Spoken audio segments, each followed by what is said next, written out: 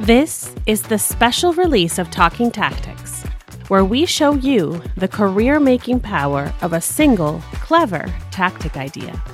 I'm your host, Diana Phillips, Strategy Director at Ology, and this is what I have for you.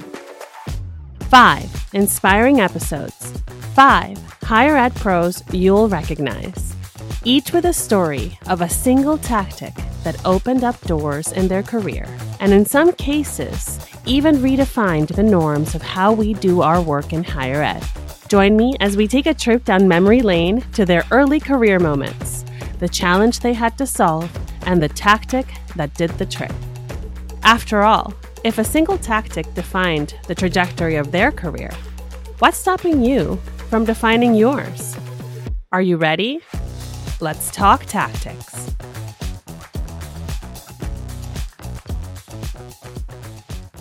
Hello, listeners.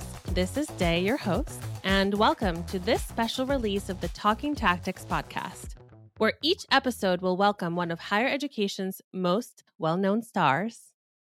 What does this have to do with tactics, you might be wondering? Well, they're here to share a tactic they tried early in their career, which opened up doors they could never have anticipated and started the path to the success they have today. Our special guest today is Carrie Phillips, Dr. Carrie Phillips, as I like to say, and she's the Chief Communications and Marketing Officer at UA Little Rock. She's been solving higher education challenges for over 15 years. She began her career as an assistant director and then moved to leading a team of creatives and then moved to managing both a marketing and communications team. Her leadership philosophy focuses on creating brand and departmental culture, and her teams have won both a national and global awards as a result. Carrie earned her doctorate from Texas Tech, studying how universities are using marketing to mitigate the enrollment cliff. After finishing the doctorate, she's now carrying on about higher education and leadership on her website and carryon.com, which I recommend you go and read. She's also a presenter, nationally renowned presenter, speaking at multiple conferences, including High End Web, AMA, CASE, UCDA, and more. Carrie, I am so delighted to have you. Welcome to the show. Thank you so much for having me. I'm really excited about this conversation. And as I've had some time to reflect about what we're going to talk about, it has really had a profound impact on me. So I'm excited to share more. I love that. And, part of what I'm really excited about this special release is our listeners tend to be early career folks, mid-career folks, trying to make things work and do things right. And just seeing someone like you and how successful you are and how kind of well-known you are and where you are now in your career and understanding, oh man, I could be that one day. That's what I love about this. So thanks for sharing. Absolutely. So take us back to early career, Carrie. What was your first role in higher ed? So I started in higher ed as the assistant director of new media. And I was really hired to figure out what all these new media kinds of things were. This was right as Facebook was launching this idea of you could have pages. And Whoa. I know. So my husband used to introduce me to people and tell people that I was hired to play on Facebook for a living. Which, I mean, is It's kind of, there's some truth to that, but that was a time when things like Facebook and news websites were really just starting. There's a lot of conversation around the table in higher education institutions of, did those things have any kind of staying power? And so my job was to kind of figure out and start thinking through what was that and put some purpose and strategy there. Which, I mean, what a job, right? And yes, it did have staying power. We should go back in time and tell ourselves that. Right? Spoiler alert. Social is here. Invest. Yeah. So how come you went into higher education? Was that your plan right after college? It actually wasn't. So I graduated with a journalism degree. That's my undergraduate degree, and moved to North Carolina, where I was a television producer. I did that for a couple of years, and I am intrinsically drawn to do work that matters. But after I got into TV, I quickly figured out that wasn't quite the right way that I wanted to do that work. And so I started kind of thinking what might be next and ended up getting a master's in multimedia journalism, and then had the opportunity to go back to my alma mater and work kind of in this position that was brand new at the time. That's, I mean, that's, I think, a common thing. We end up in higher ed. Nobody plans to go to higher ed. No, not at all. Not at all. But here's where we belong. So, all right. So you are, in this new role, you're trying to figure out if Facebook matters. Talk to us about this tactic that really just started this entire avalanche of success for you. So the issue that we had in the town where I was at the time is we had the joke that we were in what we called media Siberia.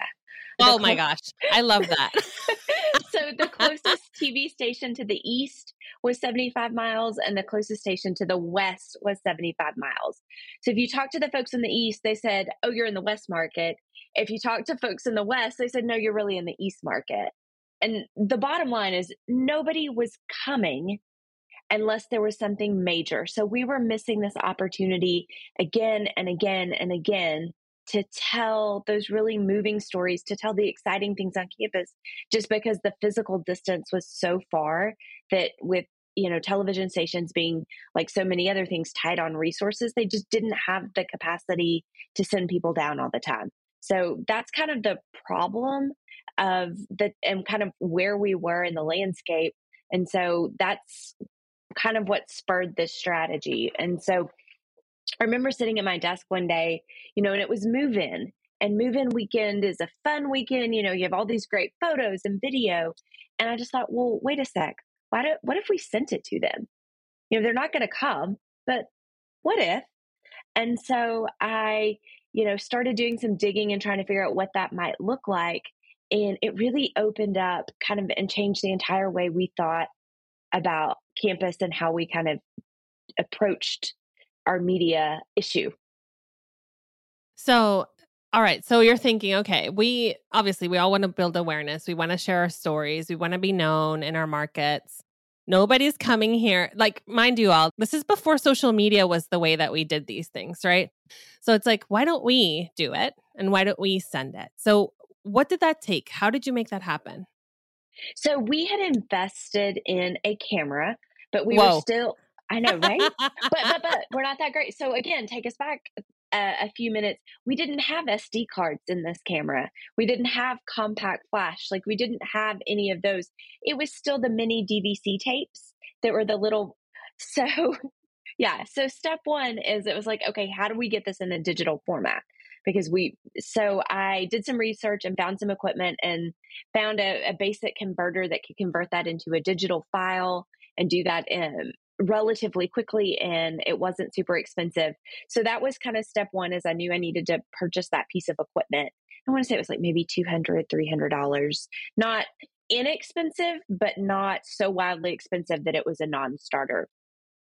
And then I called our campus IT folks and said, okay, because again, we don't have Dropbox, we don't have Google Share, we don't have like all of these sharing platforms. How did we exist back right? then? So none of that existed. And so I called our campus IT folks and I explained what I was trying to do. And they worked and figured out how to put some space on a server that I could FTP into to upload the video. And then I could give our TV partners, if they were interested, a back way into that where they could log in with a username and a password that we set up for them to be able to grab that content. And so it took about a week and a half to get all those pieces together. But then we had it, we figured it was worth a try. And so that very first move in, we took some of the video that we had shot kind of pre-existing that day that we would, use internally for things and put it together. And because of my TV background, I already knew how to edit. I already knew how to write scripts. So I edited that together into a VOSOT. So we had some interviews and then some B-roll and put together a script, gave them the roll times, like the cue counts, all of that information, and sent it. And I was curious to see what happened next. And, I thought people would be interested. I really did. But I had no idea that every TV station would say, hey, can you send us this? And then they would run it without making any changes. So I had effectively gone from just sending some content to controlling the exact message that we wanted. And where in media does that ever happen, right? Right.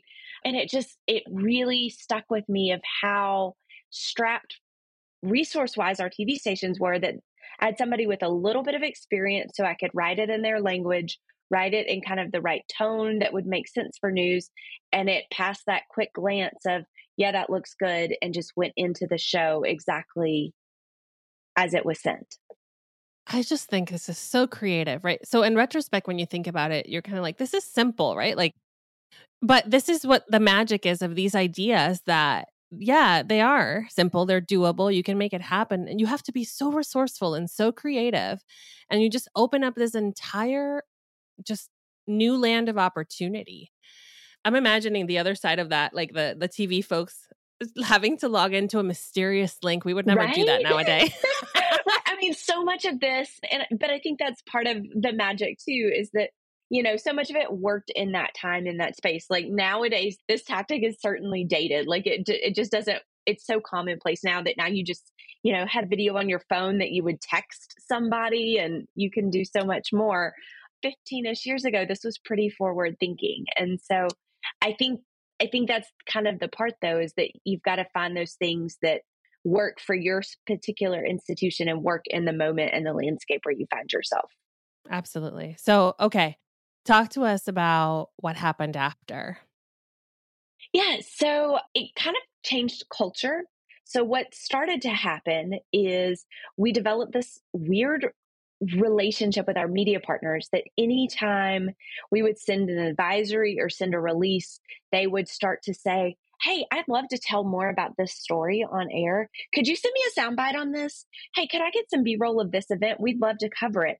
So all of a sudden, even the things that historically wouldn't have ever been mentioned because they didn't have any video content to go with them, they started asking, hey, could we get some video content to plug this in? So it really kind of shifted how we interacted with the TV stations, and they saw that partnership and the value of that partnership and wanted to engage with us on it in, again, ways that we never thought they ever would. Well, it happened again. Prospect Paul is excited about attending your institution, but is getting consistently confused by all the information and tasks he needs to complete to enroll, creating friction, and even worse, melt.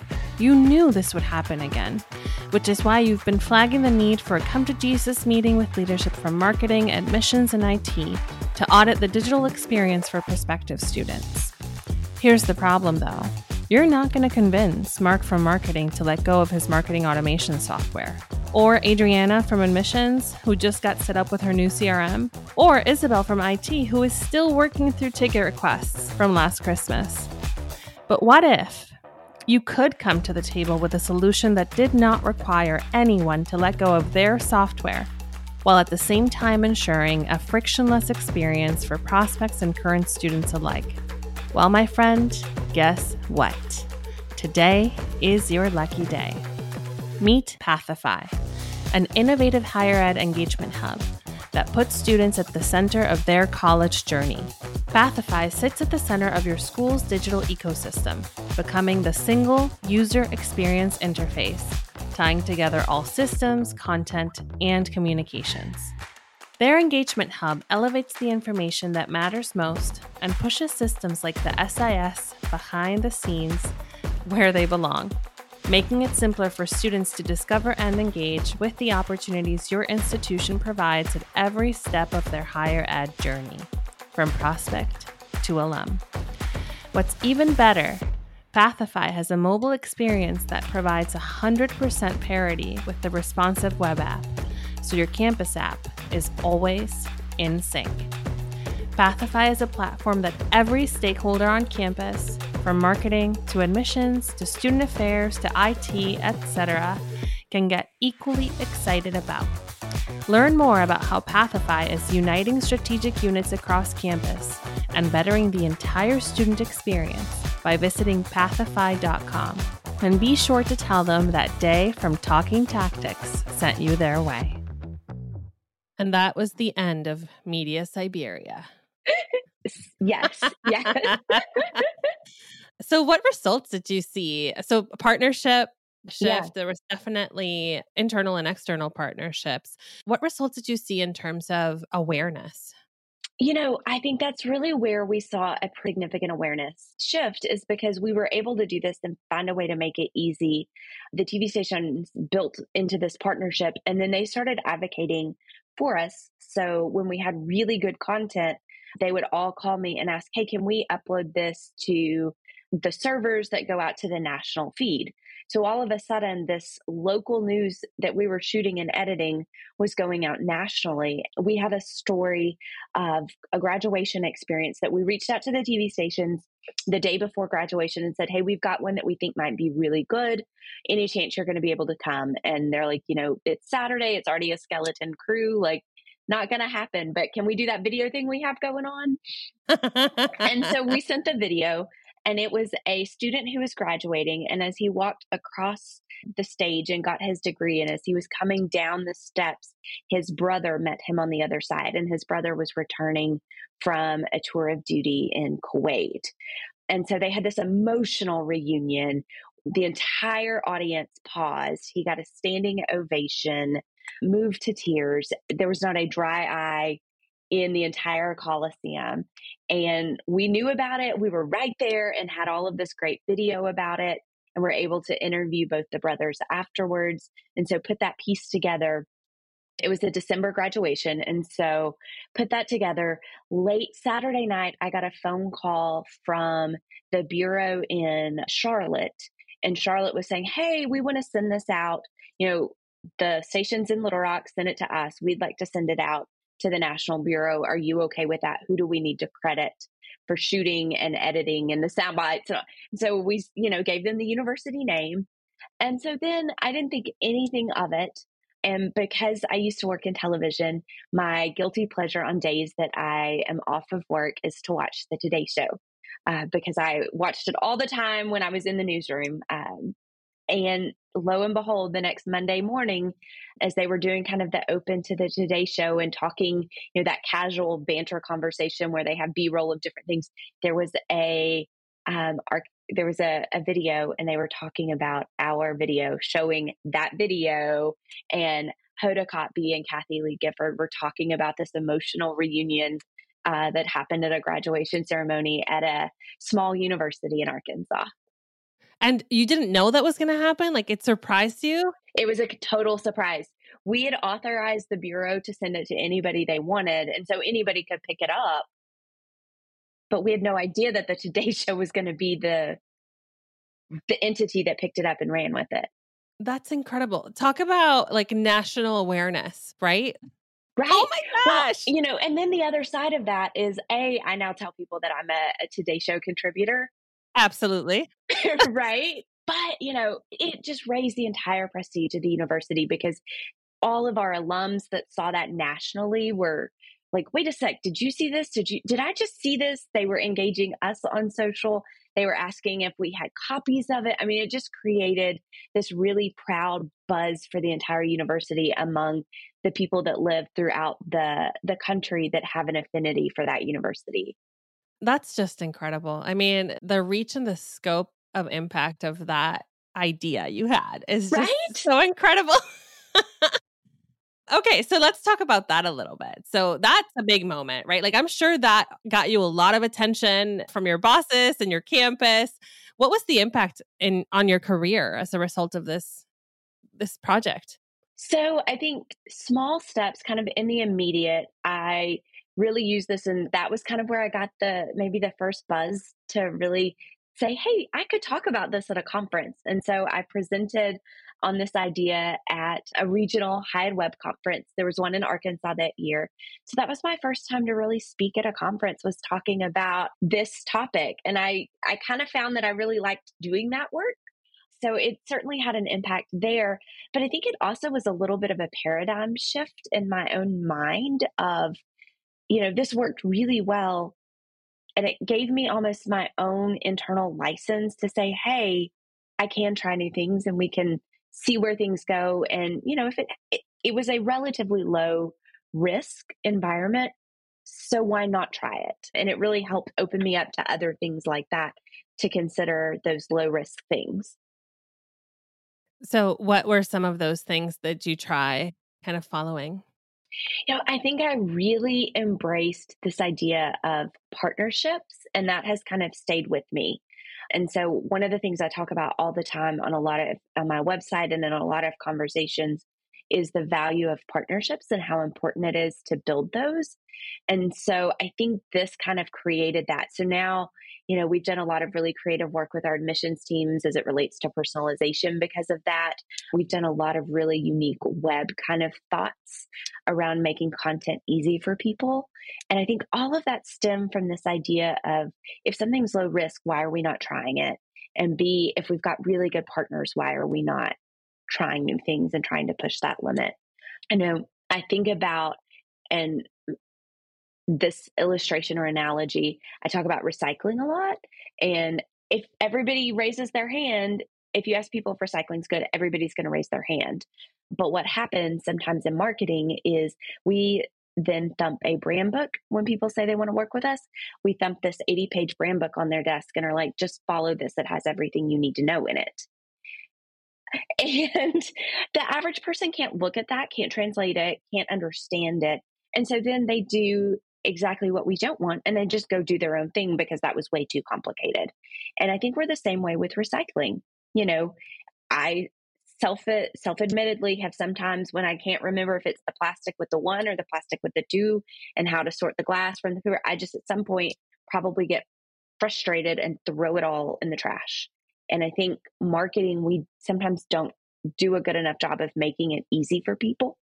And so because of that, they just go their own way and do their own thing because we dumped that 80-page book at them instead of working on this partnership and relationship. And I can 100% say that kind of mentality shift came from the outcomes of this project. Well, and I can totally see that, right? Like the ingredients were there. You had an idea, but you needed partnerships to make it happen. You needed partnerships to get content. You needed partnerships to get it, like the FTP set up, right? So it's really, when we think about those moments of brilliance, right? We can't really do it alone. Not most of the time anyway. So it's exciting that it's something you've carried on in your career. What has your career looked like since that moment? Absolutely. So since then, that was when I was the assistant director of new media.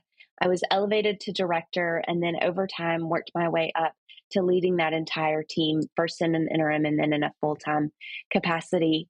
About 6 years ago, I started thinking kind of what do I want that next piece of my career to be? And I was in a leadership program and really decided that I wanted to pursue a doctorate. And so I finished that about 2 years ago now. And then right after that, I moved into the role here at UA Little Rock. And next month will be a year and a half. Time flies. Time does fly. I can't believe at the same time, I can't believe it's been that long, but it hasn't been that long. Like Right. yeah. So kind of thinking of the folks that are listening, and the ones that have ideas and they want to try them. You mentioned a few things that I think are important. One, if it's a low risk environment, right? Just try it. If the idea is a low resource idea, just try it, right? Find your partners, find your advocates that are going to support you in that. You did all those things. I just want to make sure folks understand like the potential reward from that. So, would you share with us how you think that idea and that tactic contributed to all those role changes and like where you are today? Absolutely. So I can give you so there's that overall kind of mentality shift. But then that had I feel, a direct impact on the role that I'm in right now. So when I was interviewing for this role, I'm sure not so different than a lot of other CMO kind of leadership positions that you meet with the office, you meet with, the university leadership, you do an open forum, you have, kind of those day of presentations to different groups. And so one of the groups I was meeting with was the university cabinet, which was our chancellor, chief of staff, finance and administration, all of those key leadership positions on campus. And in that meeting was someone who had sat in on that presentation a decade ago, when it was the regional Hyatt Web here in Arkansas. Oh, wow. What? Yes, exactly, exactly. And so as part of the Q&A, she asked me, about if I would share kind of that story and share that work and, talk about it and how it maybe applied to my work and how I think about things now. And so it really allowed me to kind of bring that moment full circle to say, this was what I did. And while this tactic is certainly not super relevant today, and, this certainly probably wouldn't work in the capital city because our media partners are just down the street, I do think it highlights the ability and my ability to think creatively and to try new things whenever there's a challenge. So the challenge is going to look different, but the core of me of to being able to be that person that can come in with an idea and say, hey, let's try something and build the partnerships and find the resources to make it happen, that is still very much applicable. Wow. I can't believe that happened. Talk about an opportunity to showcase, of course, your Right? creative brain and your resourcefulness, but the fact that they knew exactly the tactic, that's just incredible. It is. It is. It was one of those things that it caught me off guard, and I was really enthused that something I had done that long ago had made a mental impact with this person, and that it had stayed with them, and it came back up in a really what I think was positive way. Totally. And this is what I'm talking about. Trying these small tactics, what seem like small things, can be total game changers for folks in their careers. Totally. So, kind of following that thought, Carrie, what advice do you have for folks? 2008 Carrie, having a challenge, trying to come up with a solution. Higher ed is hard. It's sometimes a really challenging environment. What advice do you have for early career folks in our industry? So I would say my advice really hits at learning. That's one of my core values as a person, but I think that kind of looks in two different kind of paths. So one is learn about the industry. If we know anything about our industry, it's changing all the time. Think the tools that were a part of this tactic, they're not even relevant anymore in the way that they were then. So within, the past few years, our tools, the audience, everything consistently changes. So the more that we can be learning about our industry, what's coming, what's on the horizon, the better off that we are. And then I think the other thing is learn about the adjacent spaces. So, those other areas that we have to work with and collaborate with, that could be advancement, could be our academic partners, the registrar, advising, financial aid, enrollment, admissions, all of those groups that we have to really work closely with. I think it's important to learn, some of the basics of their work and how they approach things. And an easy way to do that is if you're at conferences where there are sessions related to those topics, go to those.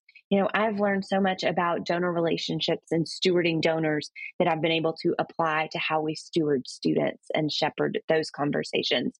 And so there's a lot of crossover, and I think it makes you a better professional if you have kind of a well-round, broad understanding of the places where we have to partner with and build collaboration, in addition to really understanding the marketing and communications work. That's really exceptional advice. And especially when we think about how siloed higher ed can be, if you can be the bridge that breaks down those silos, that's going to open up doors for you. Absolutely. Could not agree more. Thank you so much, Carrie, for sharing your story with us. Thank you. It's so inspiring. I really hope listeners that, thinking about today for you and what you're trying to solve, that you feel a little bit more brave to try, because you don't know, maybe 15 years later, someone's going to ask you about the idea you have right now in your chief role interview. It might happen. It might happen. Absolutely. No, this was really fun. Thank you for having me. And I love this idea because I think sometimes in higher ed, we see all these people doing incredibly great things, and we don't spend enough time talking about, the moments where people were starting out, the moments where something maybe didn't go according to plan, the imposter syndrome that people have. And so I think the more we can talk about those pieces too, it's important. So I love this podcast and this kind of idea that you're bringing to light. Well, thank you so much for being our very first person to share your trajectory. I'm feeling very inspired. I know our listeners will be too. And to listeners out there, try the tactics. Be brave. You don't know just what door it might open. Thank you all. Thank you for listening to Talking Tactics. If you're inspired by what you heard today, I want to know. Find me on LinkedIn by searching for my name.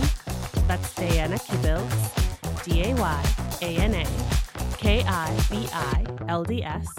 And if you're enjoying Talking Tactics, please rate and review the show, because there is nothing I love more than a good grade and positive reinforcement. Finally, if you just can't get enough good content, check out the other Enrollify Network podcasts for more higher ed marketing and admissions knowledge and inspiration. Season 2 of Talking Tactics is coming this January.